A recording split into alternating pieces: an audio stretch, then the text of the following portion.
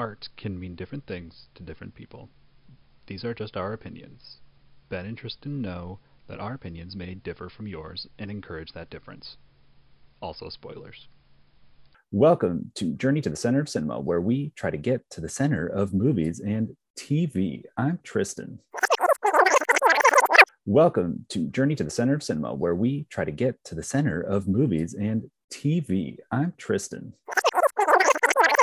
Welcome to Journey to the Center of Cinema, where we try to get to the center of movies and TV. I'm Tristan. And I'm Ben. If you haven't already guessed by our weird opening, today we're doing a time loop movie and also a multiverse movie. Today we're discussing the two Happy Death Day movies, which I have just recently watched both of them for the first time. Tristan saw them when they came out. I saw the second one when it came out. I missed the first one, but yeah, I think we'll just go ahead and say it right off the bat. These are really good movies. Mm-hmm. They are. They have dumb titles, but if you get past that, they are a lot of fun. Yeah, and I think we could say neither of us are huge fans of horror films in general. True, but I think what this really captures, at least for me, and I would think from our conversations, you too, is it's not just a horror film; it's a horror comedy, which makes it a lot more palatable, and it also it plays on different genres. Like the first one is a time loop movie, a la Groundhog Day, which Tristan and I have discussed multiple times, and we will probably still be doing a Groundhog Day themed episode. All the movies with time loop type twists, or a lot of them, probably not all of them, maybe next year around Groundhog Day. Yeah. But we didn't want to waste October to do a good double feature. So a good time loop movie, the first one, and the second one is kind of a mix of time loop and multiverse movie. Mm-hmm. And it also plays with slasher tropes that you can get a lot of Scream vibes, especially from the first one, but it's not gratuitous. Neither of these really dive into what the slasher genre has like sort of become since the original Halloween, which is a lot of like, you go to watch all of the blood and the gore and all of that. Like I saw the new Halloween when it came out. I really enjoyed it, but like there was a lot of gross stuff, and these don't do that. And I think what these do really well, which is very similar to the original Scream with the comedic lens, is they show you very creative death scenes, but it doesn't focus on the violence. Like you basically see the main character Tree die a whole lot of, it seems like more times than she does, because in the second film she references it and she's like, I've died 8 times. And you're like, you really only died 8 times in the first movie?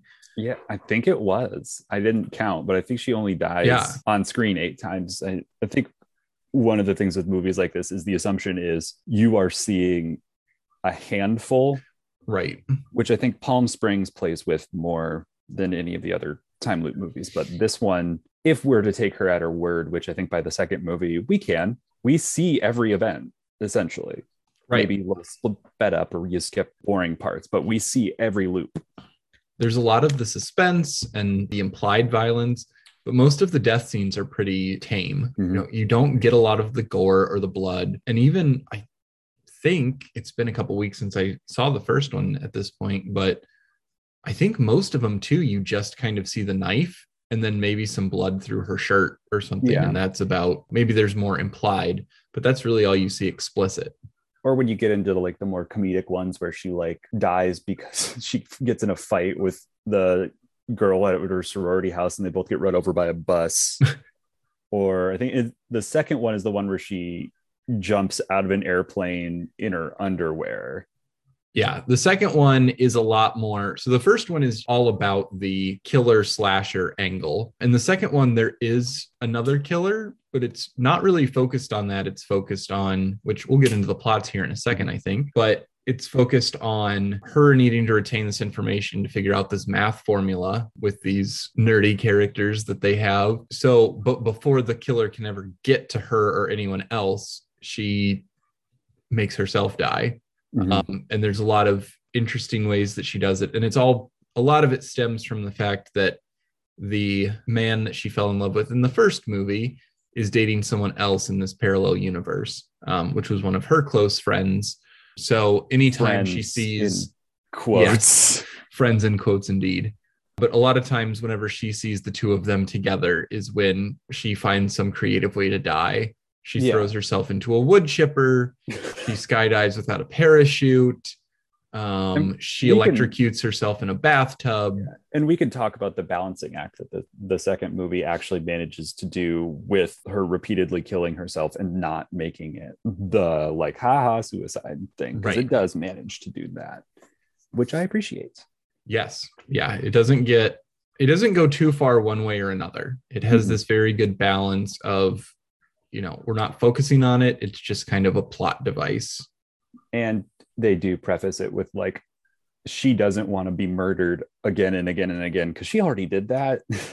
Yes. And since we're talking about we're doing a double, we can talk about the plot of the first and then probably the second, because they have the same cast. For the most part, yeah. Some characters get a lot bigger in the second or are bigger in the first, whichever. But yeah, so the main plot of the first one is it is Teresa, known by Tree's birthday, and she wakes up in a strange dorm room and meets another character that she was with the night before, Carter, with in the sense of together at a party, not with in another sense. He took her back to his room because she was very drunk and out of it, and folds her clothes up nice, is the epitome of a nice guy in one of these movies, but is actually a nice guy. Yes. Not trying to portray as a nice guy. And she gets a phone call and she leaves the room and goes about her day, has a moment with her roommate, has a moment from a girl from her sorority, does all these things. And it's her birthday. I don't know if I had mentioned that at the beginning. Goes about her day. And at the end, she is lured into a tunnel, leaving a football game, I think, or she's going to a party and there's a football game going on. And she is stabbed by someone wearing a mask of the school mascot, which is a giant baby. It is the Bayfield. I think it was like Bayfield Babies. I was literally just going to look up where they filmed it, because I do think they filmed it at an actual college. At least for all the like wide shots, it would make sense that they would. Loyola University in New Orleans. Oh, yeah, Loyola. That makes sense. But yeah, so nice campus. It looks beautiful in the movie, from what we've seen. But yeah, so she gets stabbed by this person wearing a Bayfield Babies mask and a dark hoodie. It looks, it's kind of a modern Scream. It's not the long flowing robes, but it's also showing the absurdity of all of these other slasher films. Instead of a frightening mask, it's this really like jarringly absurd, stupid mask. It's goofy and it is a little bit scary, but it's also just kind of like, oh, okay, so we're putting this in the context of it's supposed to be scary, but it's not. Right. If anything, it's more creepy just because the college has a mascot that's a giant baby. Yeah, but then when you think about what other schools have for mascots, we went to a school where it was a Spartan, which isn't really that. It's just a person. So like mascots are weird. But that's a small, childish person. Yeah, it's true.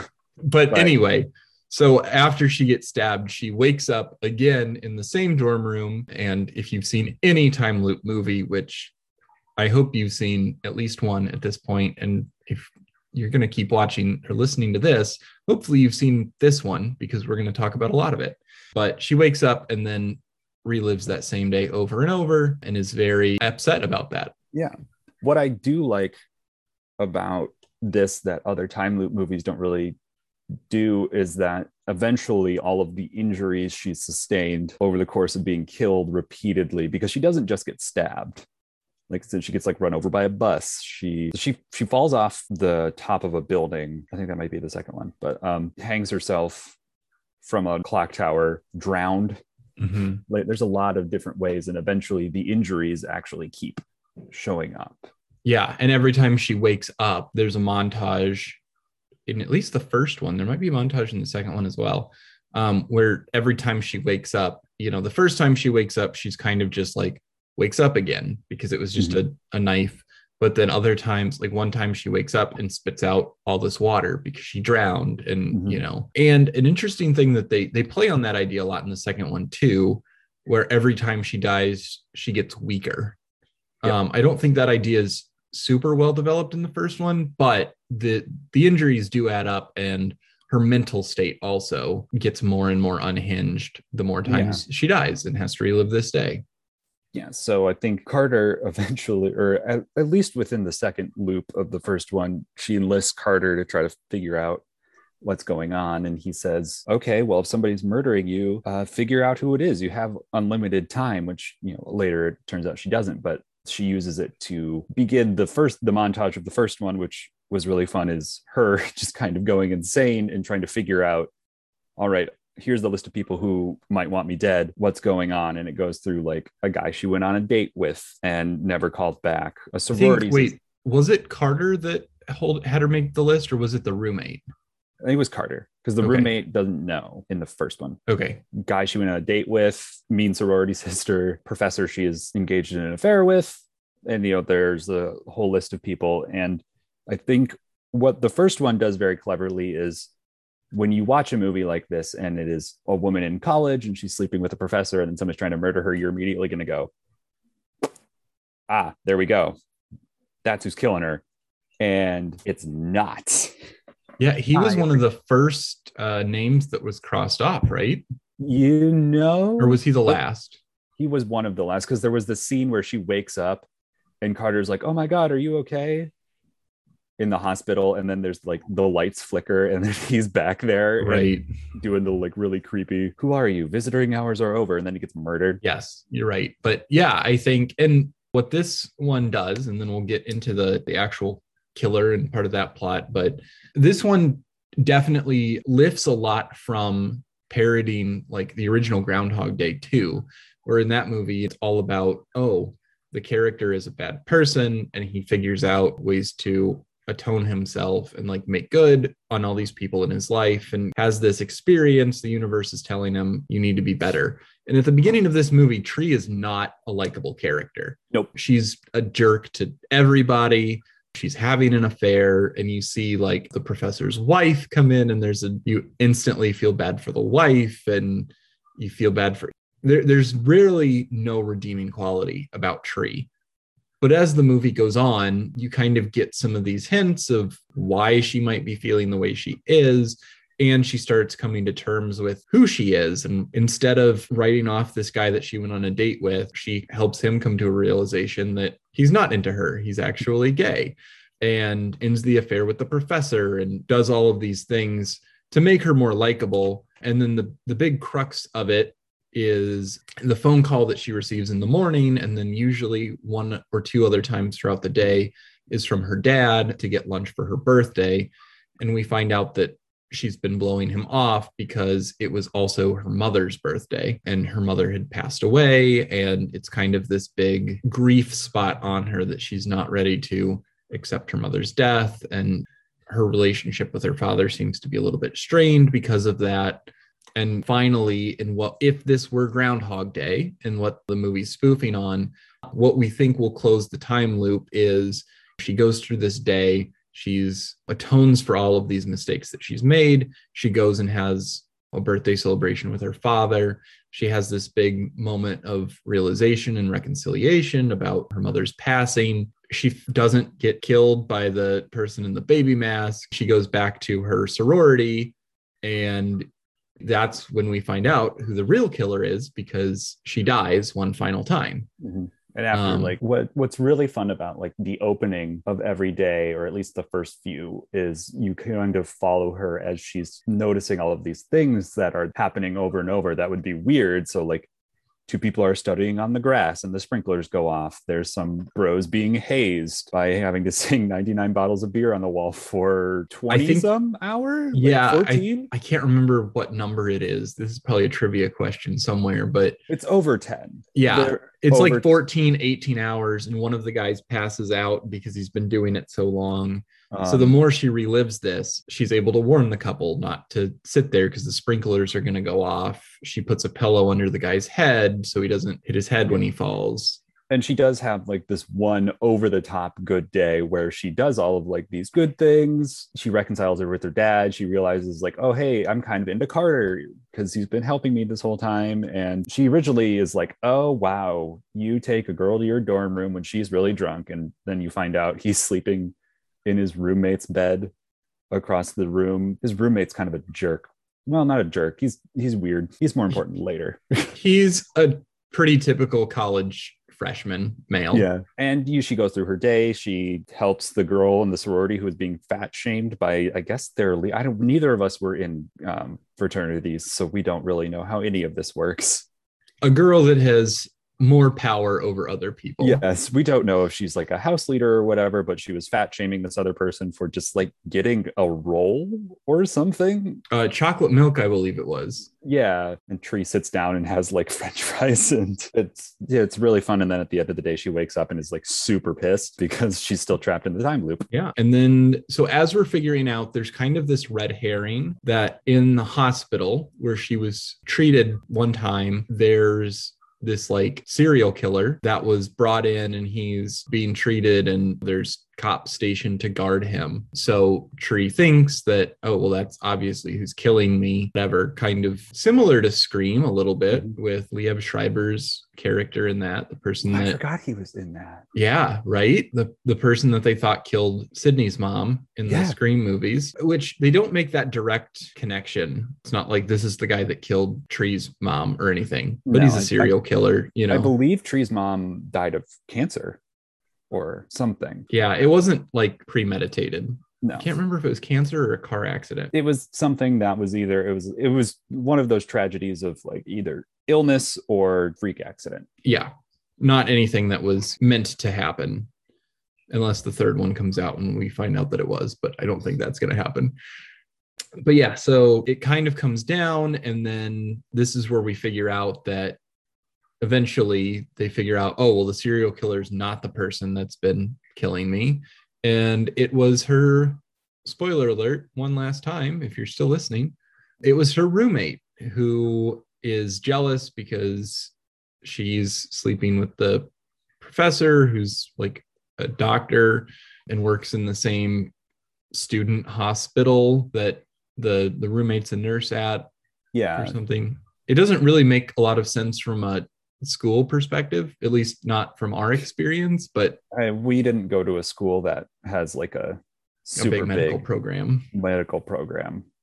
But yeah, I think that for me, that reveal at the end was kind of like it's fine. It's still, because I was glad that it wasn't the professor, but that wasn't fleshed out enough. But I mean, these movies are always very short, and really the killer is not the important part of any of these. I think by the time you take out the credits, it's only like an hour and 28 minutes. Like it's not long, but they pack a lot into it. And like Tristan said, it's not really in some ways it is about who the killer is, just because that's Tree's journey. Yeah. But that's more of just an obstacle to overcome on Tree's character growth. Yeah. Becoming not just a better person, but just like coming to grips with her grief, which is an added thing, because like in Groundhog Day, Bill Murray is just a bad dude. But I do like that they added like this little journey that is also continued in the second one, which we can get into right after this, where she is learning to cope and live with the loss of her mother. Mm-hmm. Yeah. And I mean, we've talked about the first one enough. I think we'll just get to the very end. It has a very nice ending of Tree kicking her roommate out of a second-story window. Yep. And then right in front of that poor sorority sister who she's just sitting there and waving at everybody as they go in, and she just pull up. And then Tree ends up with Carter, and they're happy and in love. That was another thing. That relationship actually felt earned at the end. It does, and then it also doesn't, because you're like, okay, on her end, it makes a lot of sense. She's gone through all of this development, understands who he is. He doesn't really get that, because you can kind of see his character change with every day passing day 2. But then you have the realization that like, okay, in continuity, he's only been with this girl for like 8 hours. Yeah. And now he's supposed to have like the same feeling of love for her, where she's had like days and 8-9 days of connection with him. Which they do they spoof a little bit in the second one. We move on to the second one, which does a very good bait and switch. So we're going to have to just, again, spoilers right out of the gate. Also, I would be remiss if I didn't mention, we had a fun opening on this episode of the podcast, which was inspired by the Universal logos for each of these films are super clever, because the first one is a rewind and replay 2 or 3 times of the Universal logos to show that time loop element. And then this one is 3 side-by-side pictures showing the logo happening simultaneously. Yeah. I'm not sure. They might be slightly altered. I didn't look super into that. Maybe. I don't know. They didn't have to do that. They didn't. That is going above and beyond on their part, which was nice. So the second one opens and it looks like we're going to follow Carter's roommate, who wakes up the day after the first movie. Does the same, all this weird stuff happens to him. He goes up to their room, sees Tree and Carter together, gets kicked out again, and then goes about his day, he's got this big science project, and then is killed. And then it starts over again. But this time, because Tree had just lived through it, when he mentions having deja vu, she's immediately like, oh, okay, somebody's stuck in a time loop. Let's figure it out. And then as stuff progresses, you find out, you see a duplicate of the roommate. Yeah, it's very interesting. So the second one, we're going through the same thing where Ryan, the roommate, is stabbed or killed by someone else in a baby mask in this science lab. And then he, instead of like Tree, where she like was just freaked out in the first movie, he immediately comes in and just starts like saying exactly what happened. But there's someone there who can relate. So they track down, find the killer, and then end up losing the killer. And it's kind of this wild goose chase. But within the first 15-20 minutes, they catch the killer and they reveal that it is also Ryan. And there's some of this science speak too of this machine that Ryan and his team of other science engineering majors have been working on. And there was like this weird energy reading that was higher than they've ever seen. And it's been causing blackouts around campus, which we saw in the first movie. And yeah, so you get to this point and you're like, wait a minute, if this is supposed to be another slasher movie where we're not supposed to know who the killer is, within 15 minutes, they just subverted that expectation. Mm-hmm. And then when you're just kind of settling into like, okay, so Tree is not going to be the main character.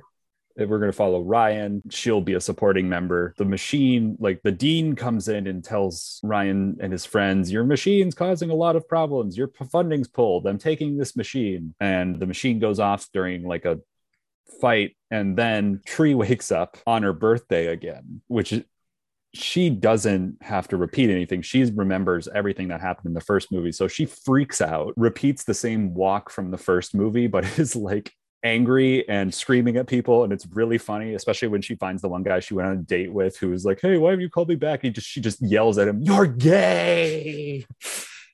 And then she has to convince Ryan to help her because she figured out why she's in a time loop. But then it's revealed that it's not the same universe because a few things happen. Danielle, the mean sorority sister who's in charge of everybody, is dating Carter. And the biggest reveal, which is when she goes to lunch with her dad, is that her mother is actually alive. Yeah. And another big thing is Tree is no longer having an affair with the doctor professor. It is her roommate who was jealous of that affair in the first one. So she has this kind of understanding of what position she's in. Yes.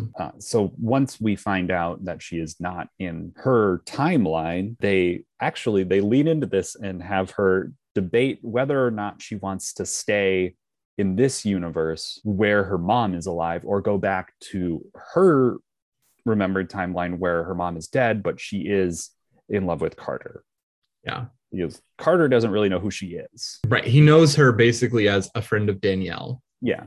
But not. And that was one of the things that like he brought her back to the dorm room in this universe because, oh, you're my girlfriend's friend. Like I need to help you out. Yeah. Yeah. Still a good guy. But and I think what really works about this version is having the character development of the first one. She starts out as a likable character, and you have these moments of growth that we've already seen that change her attitude, because a lot of it, like the killer in this version isn't going after her, but she doesn't want her roommate to die, or Carter to die, or she doesn't want really anyone that's innocent to die, because she's thinking, well, I'm going to leave this universe. I don't want this damage to have happened, whatever. Or if I'm going to stay in this universe, she doesn't want Carter to be dead in case she has a shot with him or whatever. So I think if it would have been the tree from the first film, none of that would have mattered, because she would have been operating under her own selfish goal of, I'm going to do whatever it is for self-preservation or whatever's in my best interest. Where in this one, she does have more of that altruistic ideology of, I don't want to be the reason that somebody dies, or if I know that this is going to happen, I need to stop it. Yeah. And she even, because when the day resets, all of the nerdy science people forget all of the work they've done, she begins acting essentially as like a living record of all the work that they did, and memorizes all of their formulas or whatever, just to make sure that in the end, whether she decides to stay or leave, their machine works and they can close the loop. Right. And we talked about earlier, there's this montage of all of these formulas that aren't right. So then they go the whole day doing these formulas. It doesn't work.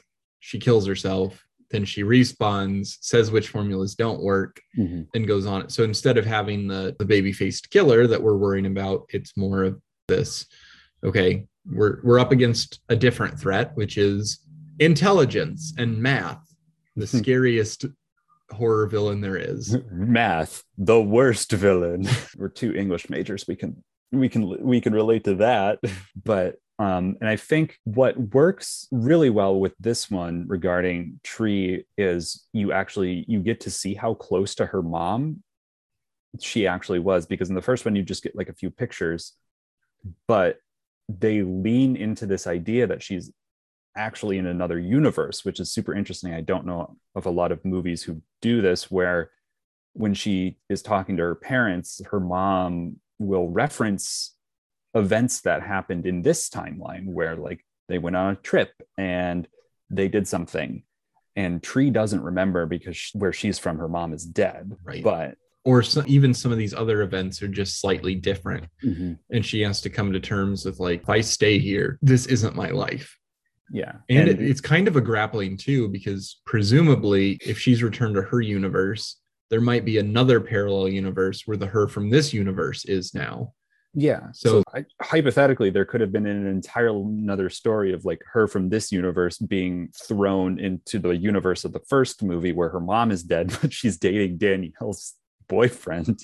Would be an interesting idea for the third one. I think it would get stale pretty fast. Yeah. But I think given how this one ends, I think if there is to be a third one, they know exactly what they're going to do with it. Yeah. Yes, they do. So in about halfway through this, Tree decides she's going to stay because she wants to be with her mom, which again, while she does come to the realization that this isn't her life, is very understandable, because I think it's never said how long ago her mom passed away, but it's recent from what I can get, and like the pictures were shown. Yeah, I would assume it was a year, within the past year, maybe 2 years. Yeah. So when she grapples with, oh, I have a chance to live my life with my mom, she decides to take it. But through course of events, which involve, I think Carter dies, like trying to save her roommate, because at one point she doesn't go to the hospital to warn her roommate that somebody's after her. But Carter, being good boy Carter, decides to go and warn her anyway and is killed. Yeah. And then that's one of the things that we had missed, was she killed herself driving into a power plant. Yes. Because the machine had like 5 minutes before it was going to go off and they couldn't stop it, or they weren't going to stop it. Yeah. So she did that, which there is a lot in this movie of like, they try to do events that are happening simultaneously, but one of them is like happening over 1 second and the other is obviously happening over like 15 seconds. Yeah, but that's not something that just this movie struggles with. That is, oh no, that is an industry-wide yes it's hard to just show that. And I think her roommate also just gets killed at one point in the second one. But eventually she has a conversation. I think it's right before Carter dies. She has a conversation with her mom that is basically like, hey, when did you know you wanted to be with dad? And her mom is just kind of like, which I really appreciated. Her mom just kind of says, I didn't. I took a shot and it worked out. And I wouldn't give it up, because if I did, I wouldn't have you. And I like my life, which when I saw this, it was one, because parent kid stuff makes me cry basically immediately. So I was through tears listening to this conversation in a movie theater. And then it was like, oh no, they're going to do I just knew he was the one, but they didn't. And I appreciated that.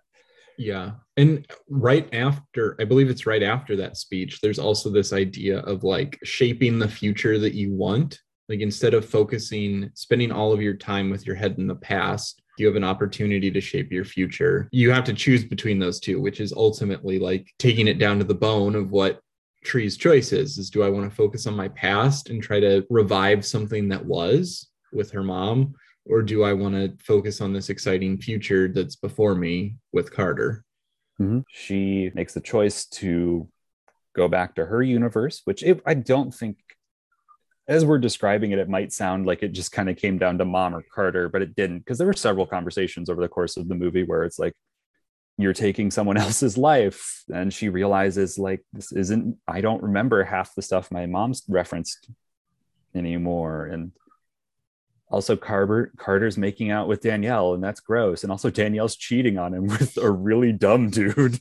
And even just like a lot of her like classes are different. She doesn't even know like what classes she's supposed to be in or who her professors are, or she goes to talk to the doctor from the first one, and he's like, I don't even know who you are. You're not in my class. If you're in my class, you've never shown up. Yeah. So she makes the choice to go back, and then they turn into a heist movie for about 15 minutes where they get the machine back. I will say it's probably my least favorite part of the movie.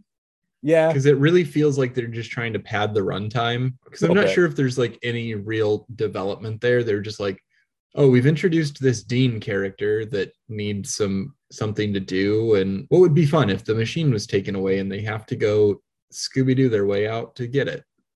Yeah.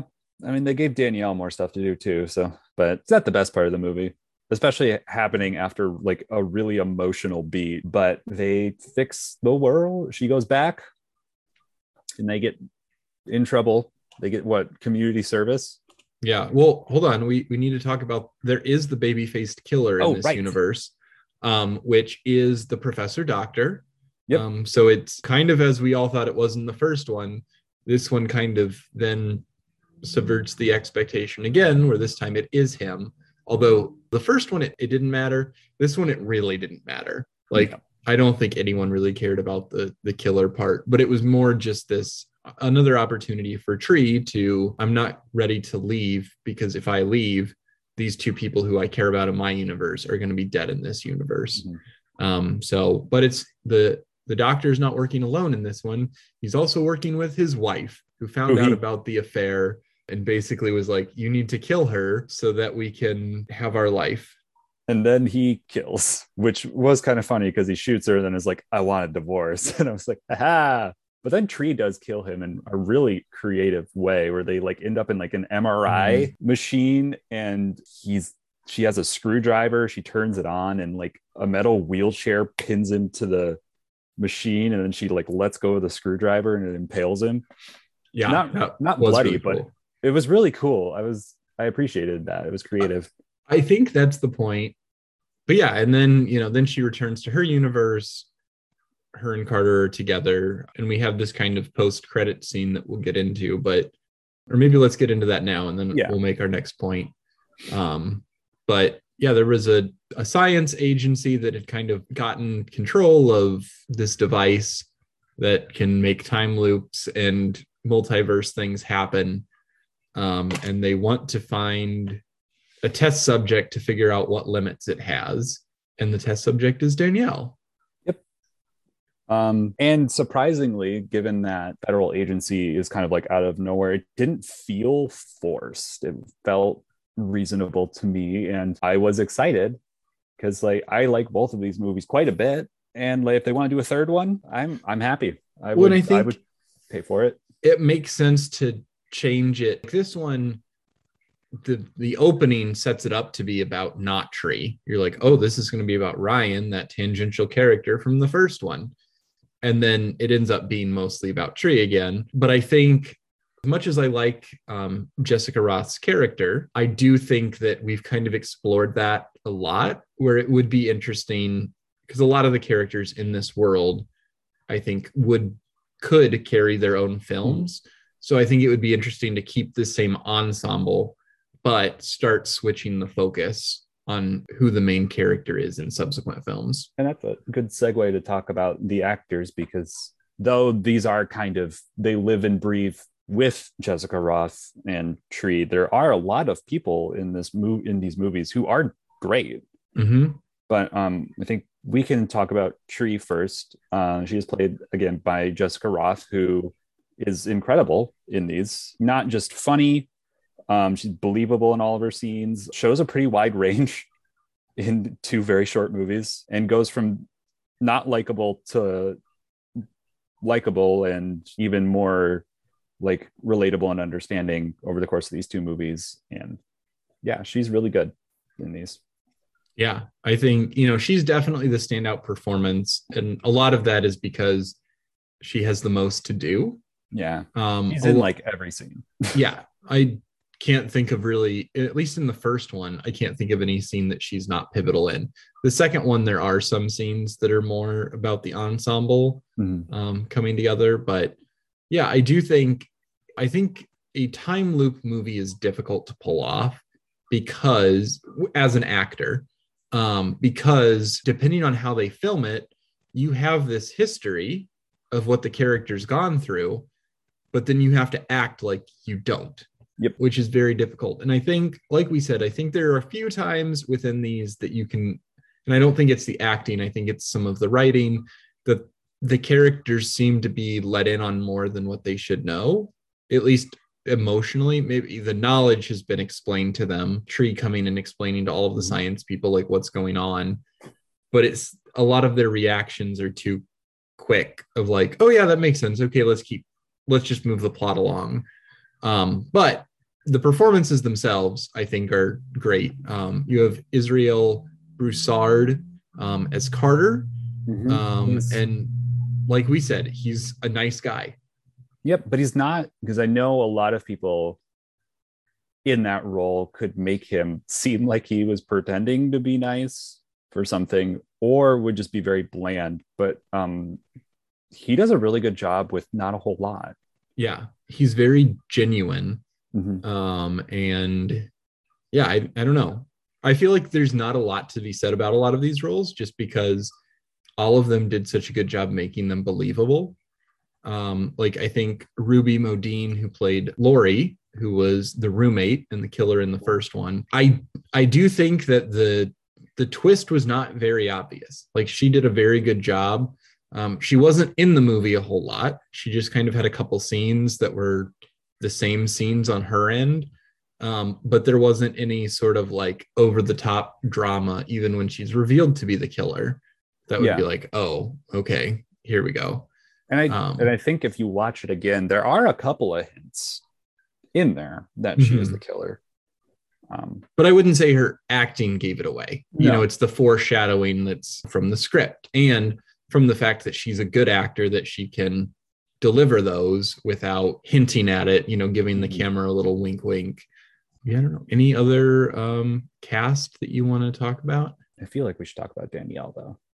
Rachel Matthews. Yeah, she was very good. I think the first one, she didn't really have a lot to go off of because she was just kind of this Mean Girls-esque sorority sister. She was almost a caricature of sorority culture, which I enjoy in general, but also she was definitely there in the first one to make you think she was one of the 2 red herrings. Right. But in the second one, she has a lot more to do. And I think she definitely shines in the second one. And if there is a third one, with her at the center, I wouldn't be upset by it. Right. Because if there is a character in this universe that needs to like get stuck in a time loop to become a better person, it's probably her. And it's interesting because so you can tell that she's a good actor because of the two different versions that she plays. Because Danielle in the first movie is kind of, like we were saying, she's this caricature of sorority culture where, she's fat shaming people and in the sorority, and she's pretending to care about these social causes just for her own like personal standing in the college community, and presumably to get a good job later, to show all of these accolades, whatever. Whereas the second one, for the most part, I think she is supposed to be like a likable character, because she does have this actual like giving heart of like, oh, I do really care about this charity and all this other stuff. She does have her one fatal flaw where she's cheating on Carter with this guy that's basically a caricature of frat culture. He's just abs. He's just abs. And then they do one of the like the one dialogue he has is he's just like really dumb. It's like, rocks can't be dumb. They don't have brains. Oh, bud. He's like a golden retriever. Yeah. You just feel bad for him, honestly, because he has no idea what's happening. But so I think having her be able to play both of those roles, and it's the same character, and really she plays them almost identically, but the motivation is so different, and that comes across really well, which I don't think a lot of actors can pull that off. Yeah, and I think that is a testament to not only her as an actor, but as to Christopher Landon, who I think he directed both, had a hand in the scripts for both, if not. He was not the head writer on the first one, but he was on the second one. But and we can talk about the direction and writing for a second. I think we should. He does. It's very clear that he not only knows how to direct a horror film, but has a handle on all of the different genres he's pulling from. And really, that is hard, because I know comedy is harder than drama, really, when you get down to it.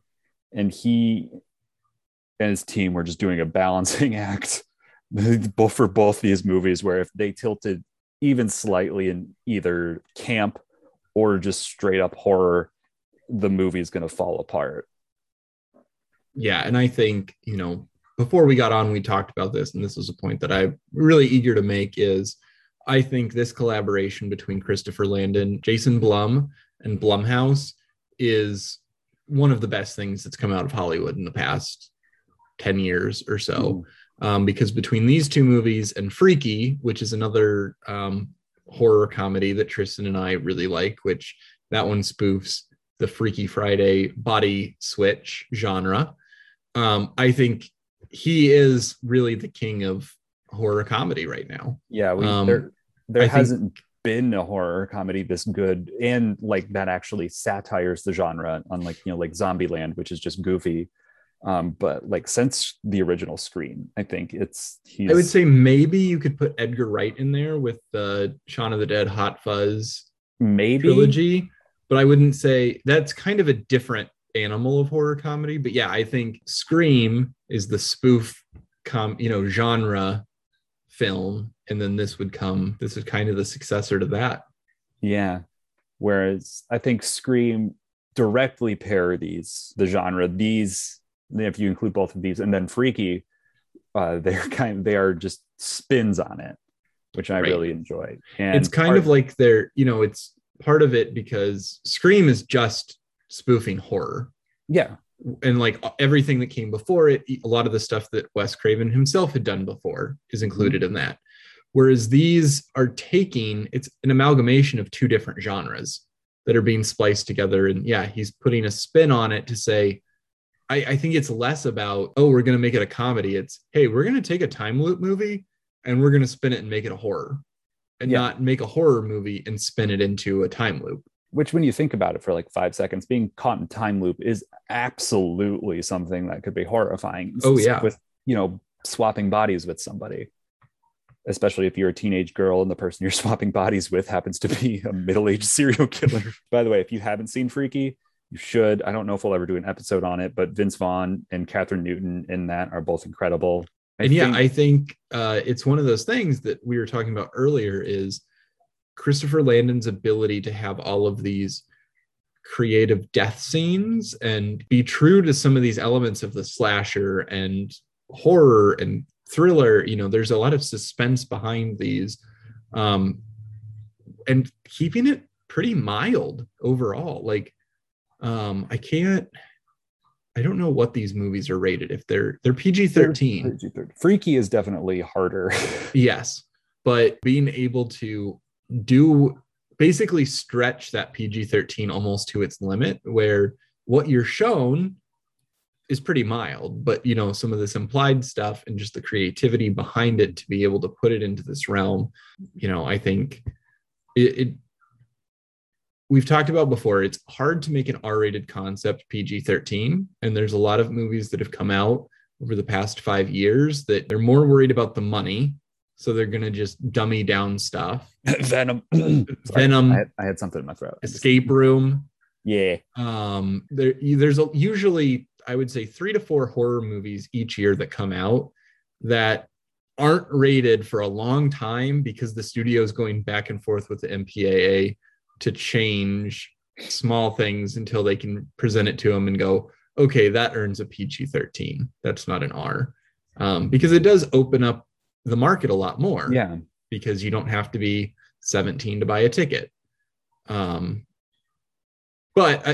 anyway, all of that to say, I think Christopher Landon is able to do it a lot more where he can, it's not what is shown that's important. It's what you can imply with your own imagination, which could turn it into more of an R skewing film, but he's very deft at that of what I'm going to show is going to fall into this category.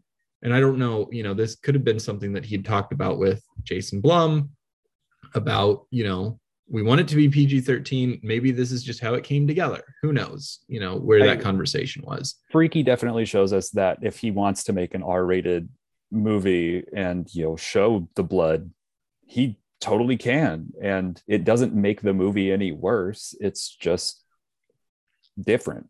Right. But I think, and he also shows, and this also goes with editing a bit, there are once in each movie, there's a scene, it's like at the end of the death montages where I think both times Tree is falling off a building, or one time she's like hanging herself. But like they have her falling and you see like the floor coming towards her, but then it just kind of like fades away into the bed.